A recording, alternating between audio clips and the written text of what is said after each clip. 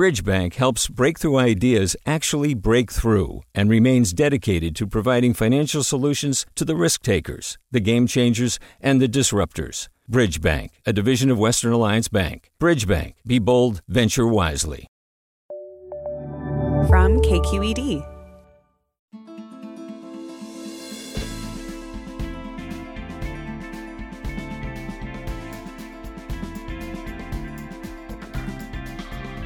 From KQED in San Francisco, I'm Alexis Madrigal. You might not know that you want to read Jonathan Escoffery's debut book, If I Survive You. Maybe you have never been to Miami. Maybe you have never thought about the experience of lighter-skinned Jamaicans within the cultural and ethnic mix of South Florida. But then perhaps you will pick up this book and read its searing opening story, and it will have you wondering about your own identity, the times people asked you, or maybe you asked, what are you? And what you might have said in that moment or didn't say. Maybe you don't need to think about your immigrant parents or the color of your skin or the weird overlapping hierarchies of America. But maybe you do. And we will with Jonathan Escoffery.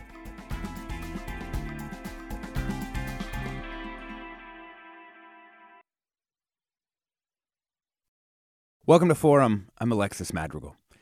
This morning we're joined by Jonathan Escoffery, whose debut book, If I Survive You, is a remarkable set of linked stories about a Jamaican immigrant family in Miami. And we want to start today's show by acknowledging the ongoing tragedy in South Florida. Hurricane Ian was so powerful and knocked out so much infrastructure that we don't even know the full extent of the damage from the storm.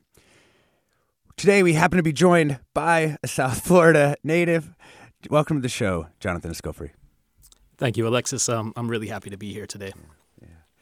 You know, Hurricane Andrew plays a major role in this book.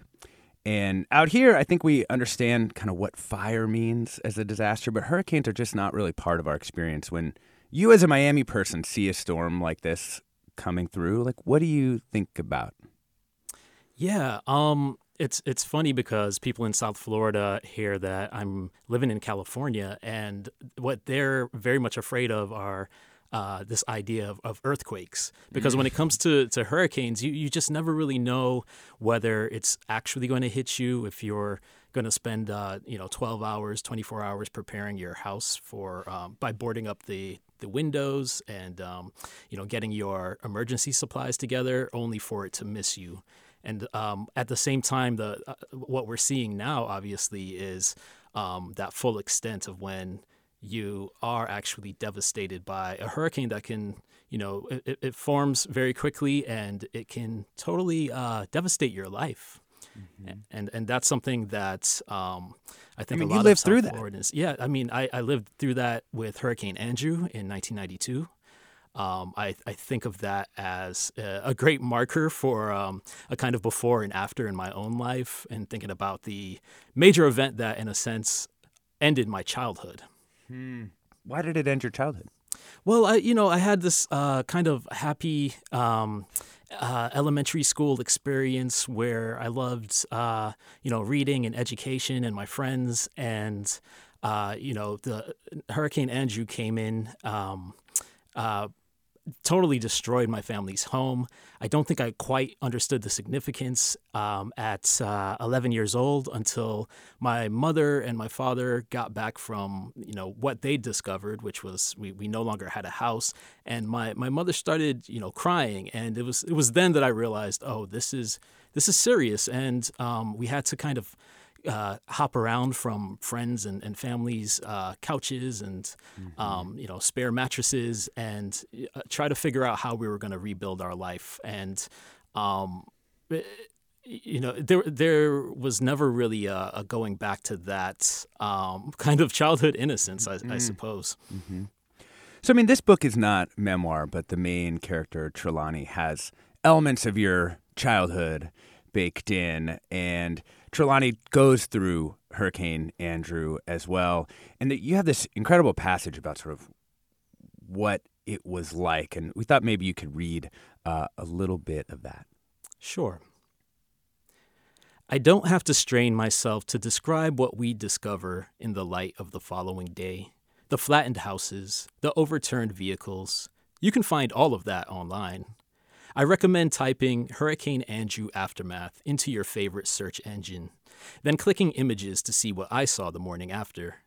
I'll say that when we finally located Cutler Ridge, then our block within it, these things were difficult with no road signs, few remaining landmarks, and many obstacles. Little more than the skeletal frame and the squishy, rotting carpet remained of our home.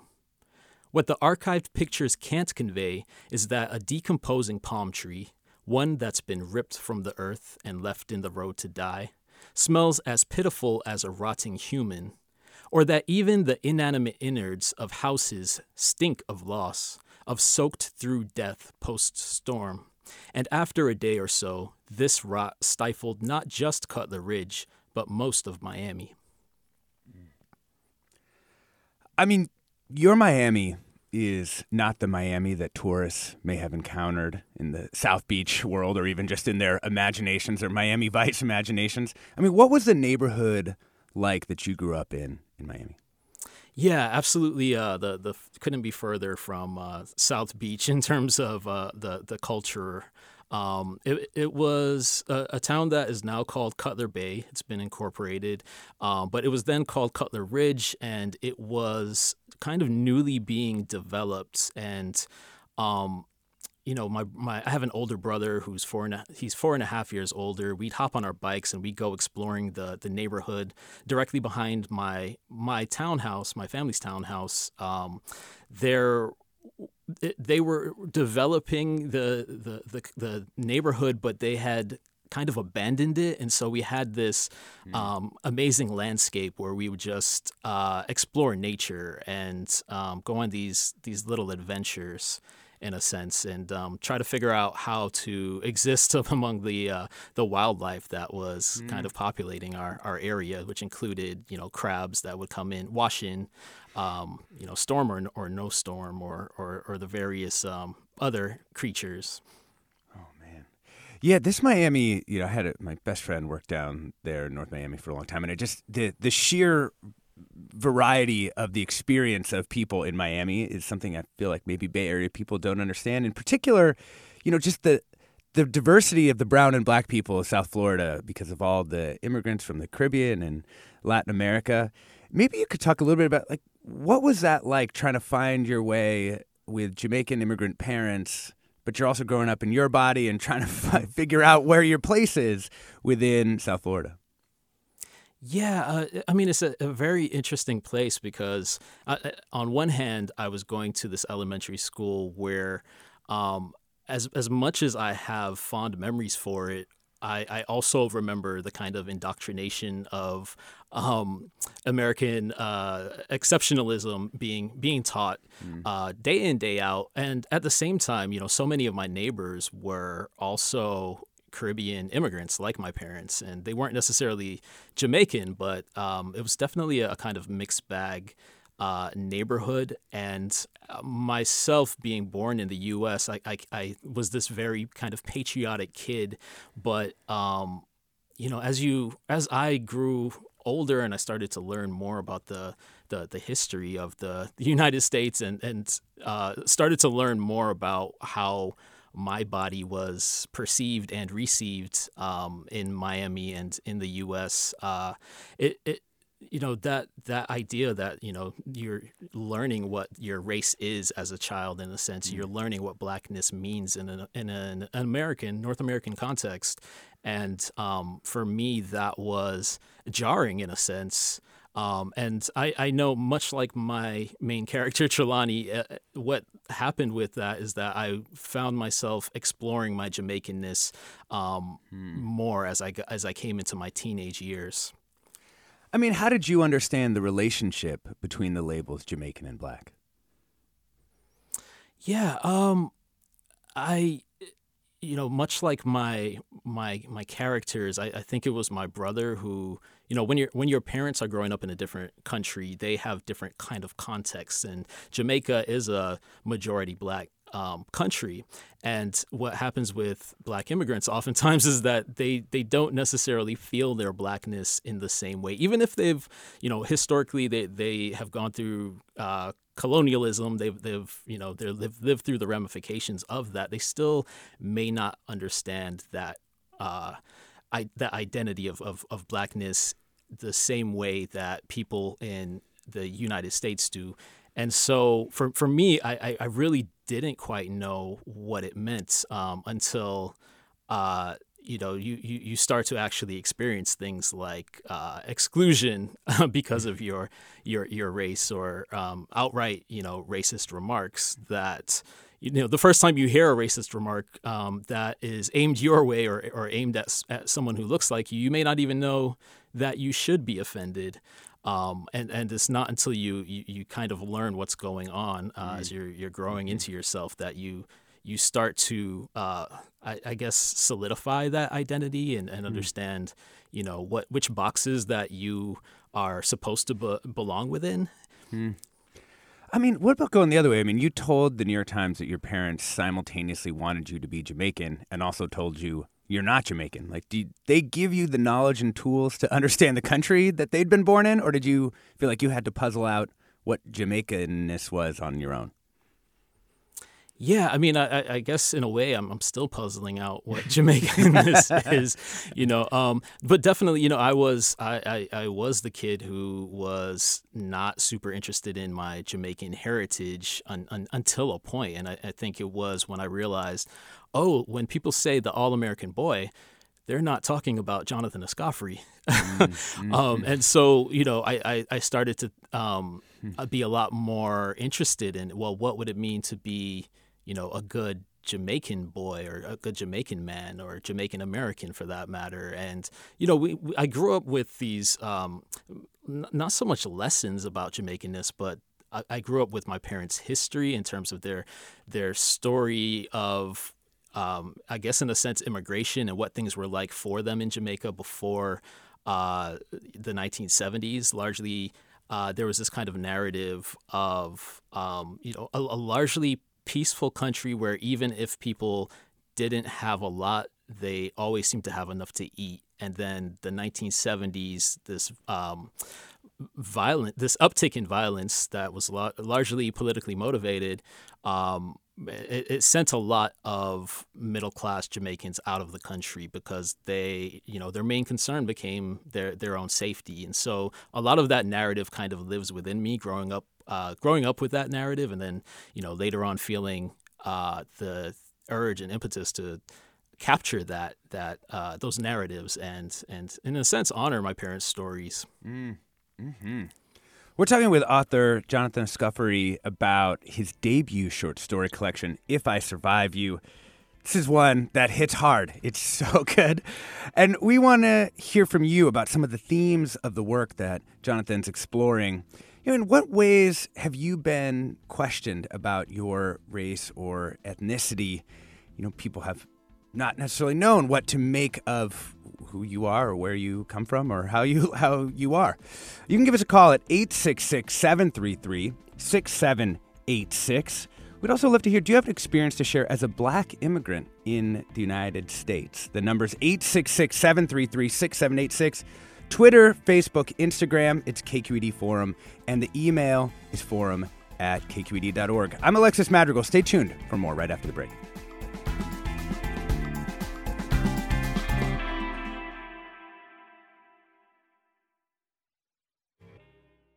Support for Forum comes from San Francisco Opera. Set 10 years after a school shooting, the critically acclaimed opera Innocence takes us into a complex emotional journey where our understanding of innocence and guilt is constantly upended. Kaya Sariaho's ethereal score collapses the past into the present as a community of survivors grapple with how to move forward. Don't miss the highly anticipated American premiere of Innocence, June 1st through 21st. Learn more at sfopera.com. We've all got those parts of our house where the internet just won't go. Well, if you had wall-to-wall Wi-Fi from Xfinity, you could worry less about dead spots. Because with wall-to-wall Wi-Fi from Xfinity, you get fast speeds, reliable connection in every room, and power for all of your devices, even when everyone's online. That's wall-to-wall Wi-Fi only with Xfinity. Restrictions apply, not available in all areas. Actual speeds vary. Welcome back to Forum. I'm Alexis Madrigal. We're talking with author Jonathan Escoffery about his debut book, If I Survive You. And we'd love to hear from you. If you're the child of immigrants, how did your parents try to transmit or keep their culture from being transmitted to you? How'd they safeguard it? You give us a call. The number's 866-733-6786. That's 866-733-6786. Twitter, Facebook, Instagram, you know it. It's KQED Forum. And, of course, forum@kqed.org is the email. I want to talk a little bit about the craft of the book here. Not every story is in this second person, the direct, like, you address. But a lot of the intellectual work in this book is happening with that kind of like you. Can we talk about that choice a little bit? Absolutely.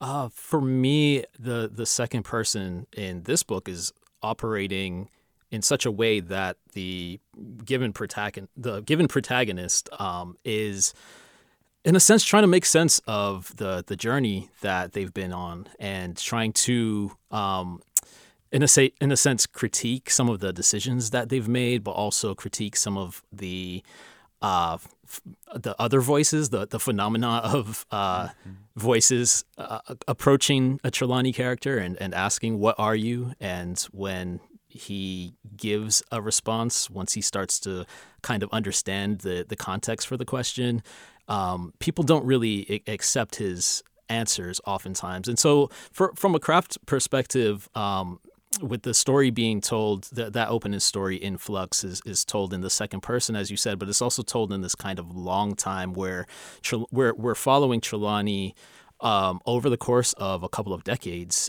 We meet him at 9 years old, and we follow him through college. And for me, it was a really great way to break down these different aspects of either his identity or, sometimes it's not actually his identity, as he's often told, "Oh, well, you don't actually look like the Jamaicans that I've known or imagined. You actually look more Dominican. And why don't you actually take on that identity, in a sense," which is, obviously kind of ludicrous, but the opportunities that the second person long time kind of afforded me was that I could give the shorter sections where people are picking apart different aspects of Trelawney's identity, and then he starts to internalize that. So he starts to, in a sense, pick apart his own elements of his own identity. And I think because it starts to sound as though things that are elemental to his blackness are his baggier clothes or the way he's started to walk or talk, drag his words, all these different things that, he's essentially mimicking other black kids in order to be perceived as black. Once he starts to, accept and try to really latch onto this black identity, he's being very performative about it in a way that I think comes off as comical on the page intentionally. And but I think sometimes we do these comical things when we, it's, in a sense, it could feel safer at times just to fit ourselves into those boxes. And he's trying to make himself legible, and he's doing it in these different ways. Well, and what is a culture aside from mimicking the people around you, there's maybe more or less, successful ways of doing that. But, that is kind of, we talk like each other. We end up walking like each other. I thought, one of the episodes that's really interesting in Trelawney's kind of racial ethnic journey is where he, after Hurricane Andrew, moves to a new school and falls in with some young Puerto Rican friends. And I thought maybe you could do another little reading for us about, how their interpretation of his identity changes. Right, I'll pick up on the page here. At your new school, you again fall in with the brown boys. These boys, you come to learn, are the Puerto Ricans.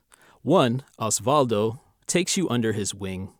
You sit with his crew in the lunchroom, and every once in a while, when they break into Spanish, you stare into your lunch tray's partitioned green peas and orange carrot cubes.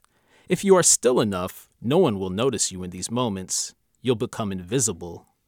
If no one can see you, no one can realize tú no entiendes, that you don't quite fit. Osvaldo seems aware that you don't speak the language, but he's forgiving of this fault and steers the conversation back to English. Perhaps it's that you've taken to shaving your head, removing the thick curls that might otherwise peg you as different. Or perhaps you look enough like these boys, despite having a touch more Africa running through you. Or perhaps they assumed you understood that at this school and at this age, people stick to their own kind. Either way, it dawns on you just a beat late that these boys believe you too are Puerto Rican. They make cracks about white people. White people smell like Cocker Spaniels, but only when they're wet. They take cracks at blacks. Why do black people stink so bad? It's so blind people can hate them too. Finally, one day at lunch, a member of your group asks you, not without a level of disgust, why your parents never bothered teaching you Spanish.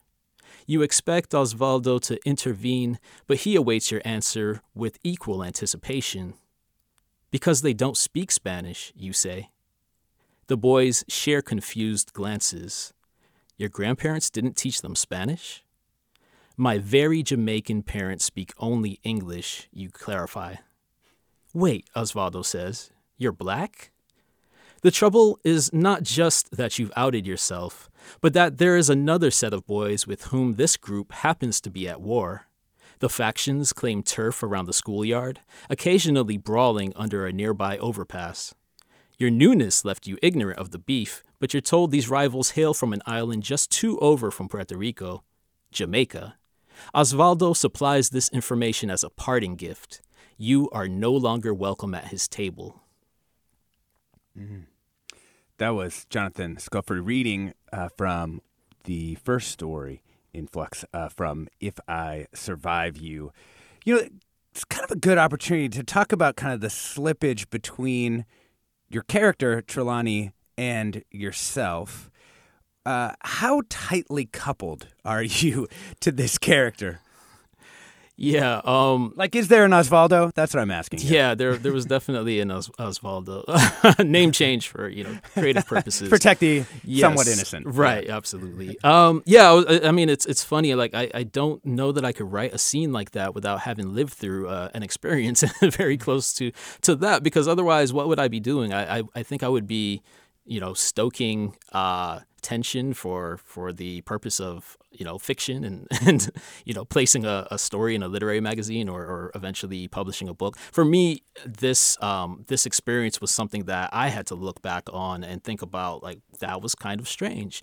And as we're having this conversation, talking about, well, if Trelawney is trying to embrace his blackness and he's doing that by mimicking people, is blackness is it about culture, or is it about is it skin? Is it your, the way you appear? Because in that, both in my memory and what's on the page is that, I was actually embraced by the Latino kids because I looked to them more Latino than I looked, like their idea of blackness. And obviously Latino is also not a race, but the book is really interested in kind of unpacking these things, because sometimes we treat things, we sometimes treat culture like it is race, or race like it is culture.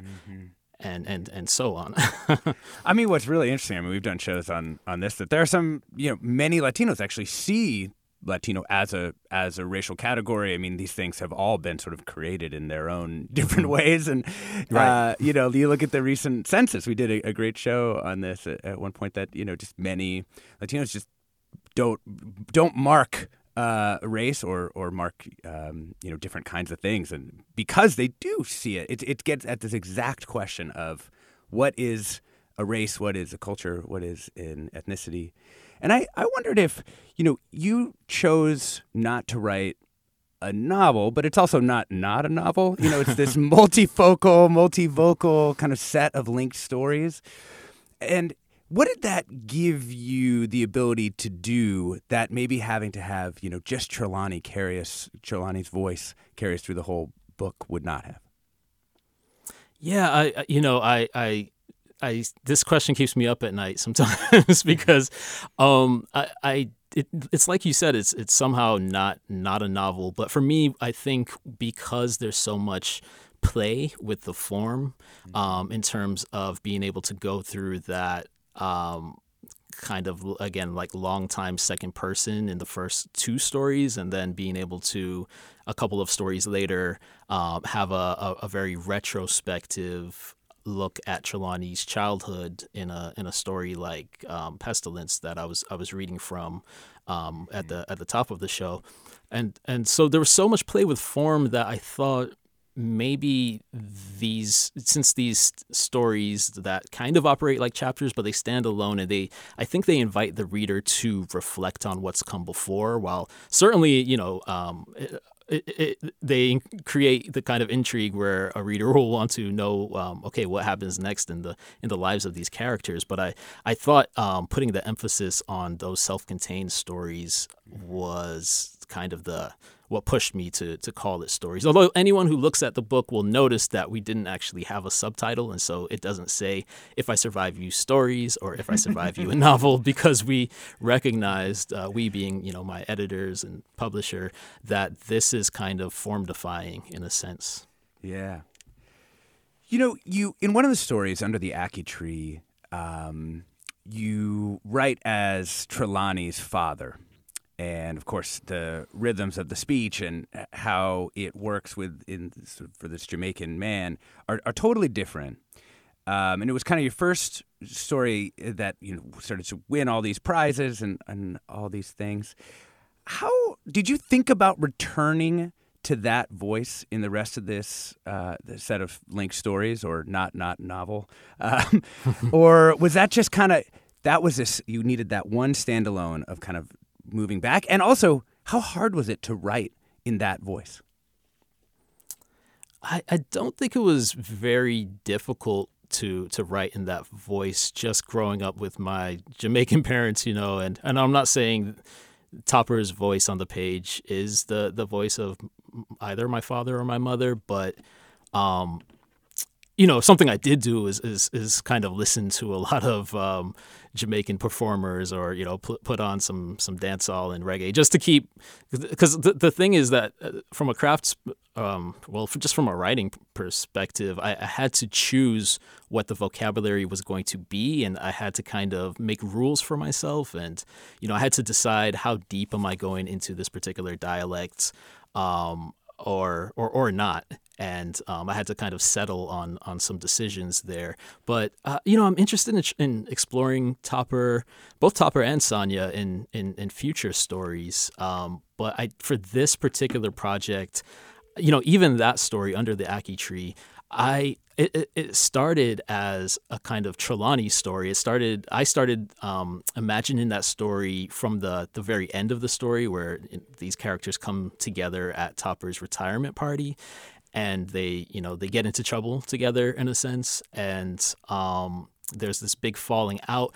And I realized, since so much of this is really about that decision to leave Jamaica, a different kind of writer might have just wrote a party scene that kind of implied that, this is what it's like to emigrate and what happens, in all the years after that. But for me, I was more interested in actually taking us back to that decision that was made in the 1970s, so that we could see, Sonia and Topper, what life was like for them while they were in Jamaica versus, what happens when they make that decision to pack up their entire lives and their family and move to Miami and have another son who Topper doesn't always really know what to do with, and know what to do with his Americanness.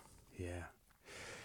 I wanted to talk about, kind of turn to masculinity in this book. There's so many moments in this book where kind of men are looking at each other and asking, like, what kind of man is this before me? Can you talk to me a little bit about how you tried to develop the concept of how you learn to be a man. Yeah, so we were just talking about the story Under the Ackee Tree, and I wanted to think about the lessons that are passed down from fathers to sons.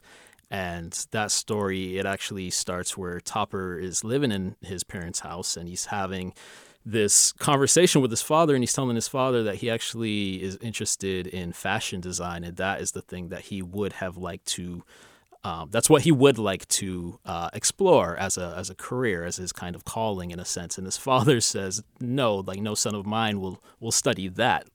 And the kind of lesson he gives him is you can have your dreams and be out of my house, or you can, start working at my construction company, something, that's more associated with the masculinity. And Topper makes that choice to kind of give up his dreams in a sense. And there are flickers of it throughout that story where he tries to reclaim his artistic tendencies or inclinations. But, the thing that actually is able to pay him at the end of the day turns out to be his a job as a contractor in a sense, and he starts to rebuild that business. And for this entire family, all of the men tend to be making a decision between their art in a sense. Delano's a musician, but he's also has a tree service, and it's the youngest son, Trelawney, who doesn't. I mean, although we follow him on a lot of odd jobs that really have nothing to do with his love of art, he sees himself as a writer, and he is maybe the one character who is not going to give up that artistic dream for the more the job that's associated with being a man. And he's constantly asking himself the question, because every time he gets an opportunity to possibly claw his way out of homelessness. He's actually living out of his vehicle for most of the book, or much of the book, and but oftentimes it comes at a kind of cost, and he has to decide what his values are, and where to go and how to negotiate his morals in a sense, and some of the things that would benefit him personally would potentially harm others, and that's a question that he's constantly asking himself. I mean, there's really only kind of one tender moment between men in this whole book, and it happens kind of around this dog deciding not to neuter. Trelawney and Delano and their father decide not to neuter the dog.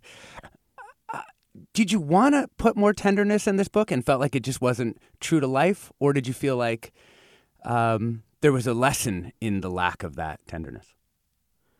Yeah, I mean, the funny thing about that moment is it's one of those moments where, in a sense, a lesson is being passed down from father to these three boys, his two sons and Topper's nephew as well. And the lesson that's given is that it's Delano says, I'd rather be dead than have my balls chopped off, referring to their dog that they're trying to decide on whether or not to neuter, because the dog's been getting into trouble, kind of escaping the backyard at night, visiting the neighboring dogs. And Topper affirms what Delano says. He says, it's what makes a man, and that's the lesson that he is passing on to these boys. And it's only really Trelawney who is, he fakes like he agrees, but in retrospect, he's like, there's, something was wrong in that moment. And so it's in a way, it's like, even though that's the tender moment, is kind of warped, I think. Laced with something. Exactly, yeah. And Trelawney's recognizing these things. We're talking with author Jonathan Escoffery about his debut book, If I Survive You. I'm Alexis Madrigal. We'll be right back after the break.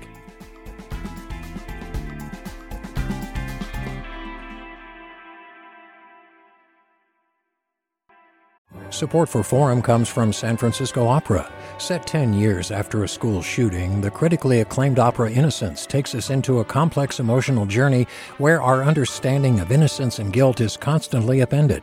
Kaya Sariaho's ethereal score collapses the past into the present as a community of survivors grapple with how to move forward. Don't miss the highly anticipated American premiere of Innocence, June 1st through 21st. Learn more at sfopera.com. We've all got those parts of our house where the internet just won't go. Well, if you had wall-to-wall Wi-Fi from Xfinity, you could worry less about dead spots. Because with wall-to-wall Wi-Fi from Xfinity, you get fast speeds, reliable connection in every room, and power for all of your devices, even when everyone's online. That's wall-to-wall Wi-Fi only with Xfinity. Restrictions apply, not available in all areas. Actual speeds vary. Welcome back to Forum. I'm Alexis Madrigal. We are talking about this excellent new book, If I Survive You, with its author, Jonathan Escoffery. And we, of course, do love hearing from you about your experiences that might connect with Jonathan's or this book's themes. You can give us a call. The number is 866-733-6786, 866-733-6786, Twitter, Facebook, Instagrams, KQED Forum, and the email's forum@kqed.org.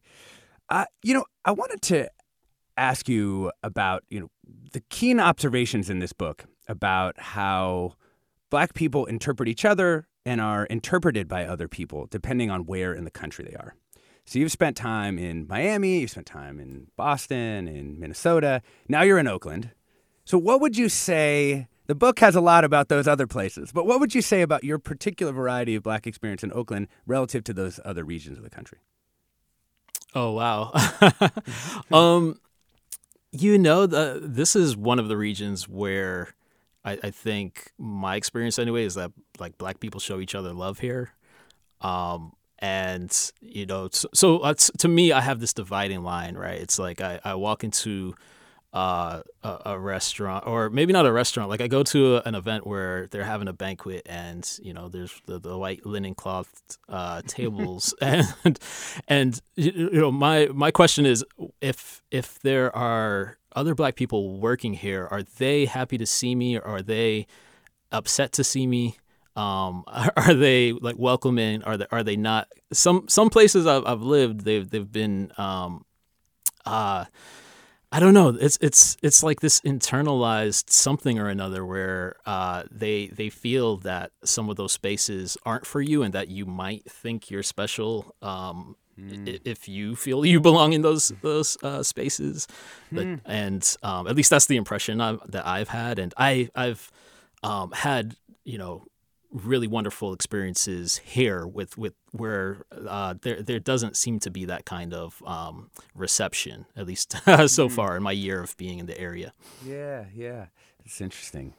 I also had kind of a meta reflection. Our producer Blanca and I were talking about the way that you've been presented kind of as a writer in the world, and people talking about your sort of unusual path to becoming a writer. But you did undergrad writing, then an MFA, have a ton of literary friends, have gotten a bunch of prestigious fellowships. Like, it feels to me you're not exactly a person who anyone should be shocked wrote such a great book. Like, this is your life work. I mean, is that something you perceive in the way that you're being presented out there? Yeah, I never know what they're talking about, to be to be honest. But a thing that maybe it's happening less now because I tend to I don't know, put my age out there, but there was this thing that was happening around the time that Under the Yaqui Tree, the Paris Review story was getting a lot of attention, where people would just kind of make up an age for me. I guess maybe they Googled me and saw a picture and they were like, he's barely 30 years old, and I'm in my 40s, I'm proud of that. I'm not somebody who wrote a book at 20-something, and if I would have liked to have written a book at 20-something. Don't get me wrong, but it's been a long journey, and part of the great critical reception the book's having is because I spent like 10 years on this book, and so I think you spend 10 years on a thing, especially something that you do have a lot of education and practice with all those programs I've been in. It should be kind of good. Hopefully, I mean, you also began work on a second book as well, which I think you sold kind of at the same time. Yes. As you sold If I Survive You. Do you want to tell us a little bit about that one and sort of how it may be different or the same from If I Survive You? Oh gosh. It takes place in Miami. It will have a mix, a multicultural cast. So I guess in those ways it's very similar. I don't want to get into the weeds too much with that one because it's not actually finished. And what I've found myself doing is in these interviews, I've been giving fake novel pitches just so people will kind of get off my they won't be able to get. You don't want to talk the book before you write the book. Yes, I understand exactly. That. I understand exactly. And I'll tell you though, when I queried my agent, I had that novel pitch in there, and I really thought I'm done with If I Survive You, and I'm going to spend all of my focus I'm going to put into this novel, and what I found was that I really needed to finish If I Survive You, like for real, and so that's where those years were spent. Yeah. I want to just read you some comments. One listener tweets, "My partner was born in London with Jamaican parents, raised in New Jersey, Baltimore, Berkeley. I will be sharing this book with him." Another listener writes, "This discussion on identity really hits home for me. My father is from Ireland and my mom from Nicaragua.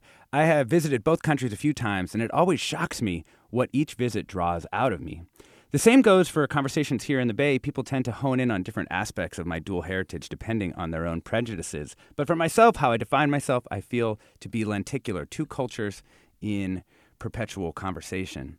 And one thing I wanted to ask you about is when you've gone back to Jamaica, how you have felt. Have you felt like inside of the culture, or have you felt outside of the culture? I have felt, on arrival, I feel outside of the culture. I never feel as American as I do when I'm not just outside of the U.S., but when I'm in Jamaica in particular. Mm-hmm. And I'll even find myself affecting a bit of a Jamaican accent, and people will be like, "Nice try." yeah, maybe cut that out. But that's again, my parents are Jamaican. I grew up in a Jamaican household, very much so, and so some of that is you can put it on a little too thick, but every once in a while somebody here in the U.S. will say, "Hey, you say that word like a Jamaican, or you say it kind of different."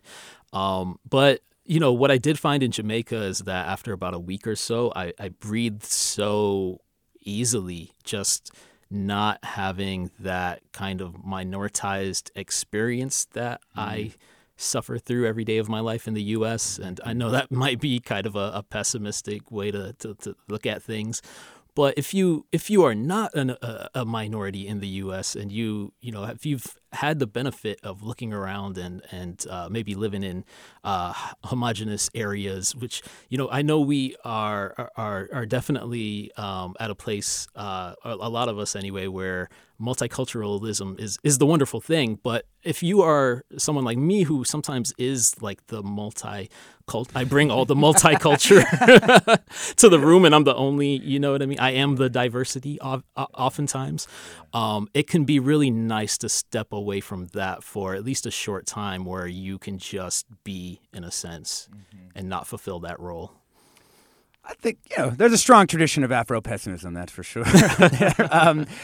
One thing that always strikes me when I go to Mexico, where my dad is from, is the class components of society really stick out to me. Mm-hmm. And of course, there's, incredible inequality in the United States. There's incredible class components, but it's almost like it's easier to see another kind of water. How does that work for you when you go back to Jamaica to try and understand this mix of class and color and culture that are at play there? It's really and that you talk about in the book a lot. I do. I talk about the color thing, the class thing. When you go to Jamaica, if you notice the color thing and you comment on it, what people will immediately say is no, there's no racism here. it's all class issues. They accept that there are class issues, at least. Their take on the class issues may be sometimes upsetting, depending on who you're speaking with. But I did find that weird thing where I had to consider, like, in a sense, because I visit there, and it's often with middle class Jamaicans, and the book, I think, goes further into this idea of these lighter skinned Jamaicans kind of grouping together. But what I will say is that my experience there is that I would actually be like the privileged class here in a way that I hadn't really experienced before. And then I had to think about and really listen to what people were saying. And some of what people were saying was kind of problematic in terms of the experience that they expect their lighter skin to get them, or the experience that their class privilege, what they expect from that, without necessarily considering what it may have been like to have been born on the other side of the economic tracks or class divide. And that, as somebody who has this liberal arts education, it's hard to swallow. And in a way, I know that, I can imagine, and in the same way my character Trelawney imagines that if his parents had never left Jamaica, he would be one of those people who, is kind of spoiled and kind of privileged. And, but even though at my lowest moments I might envy that, there's I can't not critique it, and I can't not say, like that attitude I find lots of problems with. Something some people will say over there is these if these people worked harder, and it's like, how? Wait a second, I've heard that before. Yeah, right. Exactly. And it doesn't work. It doesn't work for me here, and it doesn't work for me over in Jamaica either. Yeah, so interesting. I was hoping you could read one short passage about the Jamaica that Americans think they know, or what they do when you mention Jamaica. You want to go ahead? Yeah, absolutely. Yeah. My parents came to the U.S. not for economic advancement, but to escape the violence the U.S. government funded in Jamaica throughout the 1970s as part of its war on socialism. But when I say Jamaica to non-Jamaicans, no one thinks of CIA operatives or puppet prime ministers or historical continuity. Instead, they break into free association as if they'd been tossed into a rap cipher. Bob Marley, Irie, ganja, poor people, sandals, Eman. At best, they believe our history began the moment they purchased their all-inclusive vacation package. Oh, man. It's just, I'm cringing for the nation reading that package, that passage, because every time, you can just know the exact moments when these things were happening. This is a fundraising period for KQED Public Radio. For more information about how to support KQED, go to kqed.org. I'm Alexis Madrigal. I also just wanted to take this opportunity, based on that passage, for you to tell us about that violence and that U.S. involvement that drove your parents out. Like, just fill us in. Yeah, I mean, essentially there are, two, much like the U.S., there are two main political parties in Jamaica. And, after independence, Jamaica gained independence from Britain, from the Crown. And the island was basically deciding, the nation was deciding who they were going to be. And at a certain point, when Michael Manley who was a PNP prime minister, when he came into power, he started talking a lot about basically bridging the gaps between redistributing the wealth, in short. And he was, buddying up with Castro is how my parents' generation tends to put it. And he would say these things like, if you're middle class, or if you're upper middle class, if you're wealthy, and you think you have a problem with redistributing the wealth, there are 5 flights a day to Miami, and you can leave, but you're not taking your wealth with you. And so that's a very scary thing for a lot of people to hear. On the other side of that, though, is the kind of U.S. intervention in order to prevent Jamaica from becoming anything close to a Cuba, or from prevent Michael Manley from becoming Fidel Castro as they might have seen it. But there really weren't too many people other than Michael Manley and his party who were actually concerned about doing anything for the poor. And so, it was I think a lot of people who, like my parents, who left the country at that time, look back and retrospectively think better of Michael Manley at this point in time. At the time, though, it was very much they weren't super fond of him after a while.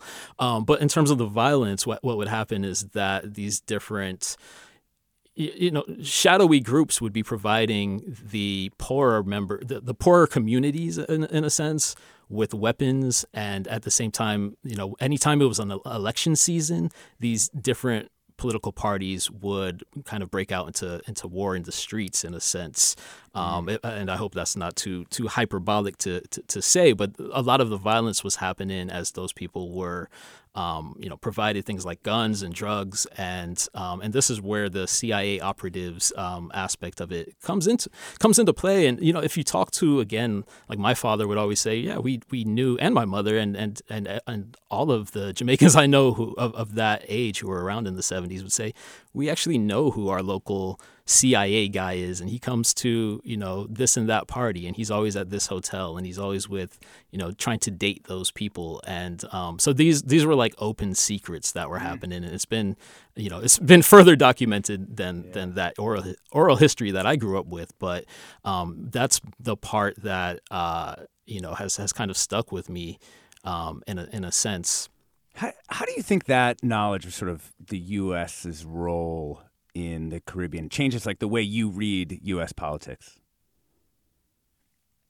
The major takeaway for me, I think, is, for people who don't like immigrants coming to this country, to the United States, I think, look at what the United States does in other countries to actually cause people to feel that they need to leave their homelands, and, the instability that the U.S. government causes as they choose, who they believe should be running, quote unquote, these other countries in their backyard, in the Caribbean and Latin America, because these things are linked essentially, right? It's like if that violence had not been exacerbated, my parents wouldn't have felt the need to leave, and they were middle class Jamaicans, so it wasn't really about coming to the U.S. for opportunity.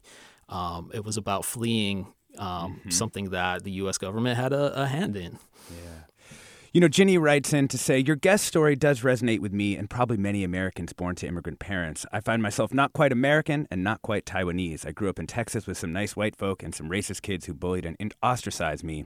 I thought if I was bilingual that my Taiwanese side would be validated, but this was sorely debunked by a Taiwanese taxi driver who assumed I was Japanese because of my American accent when I spoke Mandarin and Taiwanese. These stories are going to connect with you out there, people. This is the book, If I Survive You. We've been talking with its author, Jonathan Escoffery. Thank you so much for joining us today. Thank you so much for having me. The 9 o'clock hour forum is produced by Blanca Torres, Grace Wan, Jennifer Ng, Lakshmi Sarah, and Dan Zoll. Marlena Jackson-Rotondo is our engagement producer. Judy Campbell's lead producer. Our engineers are Danny Bringer, Katie McMurrin, Brendan Willard, Chris Hopp. Our interns are Paul C. Kelly Campos and Lulu Ralda. Susan Davis is the senior producer. Our executive editor is Ethan Tovin Lindsay. And our chief content officer is Holly Kernan.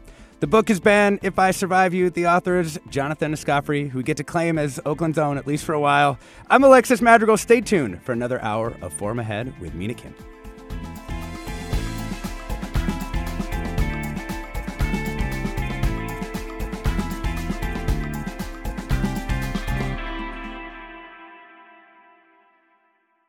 Funds for the production of Forum are provided by the members of KQED Public Radio, the Germanicos Foundation, the Generosity Foundation, the Heising-Simons Foundation, and the Bernard Osher Foundation, supporting higher education and the arts.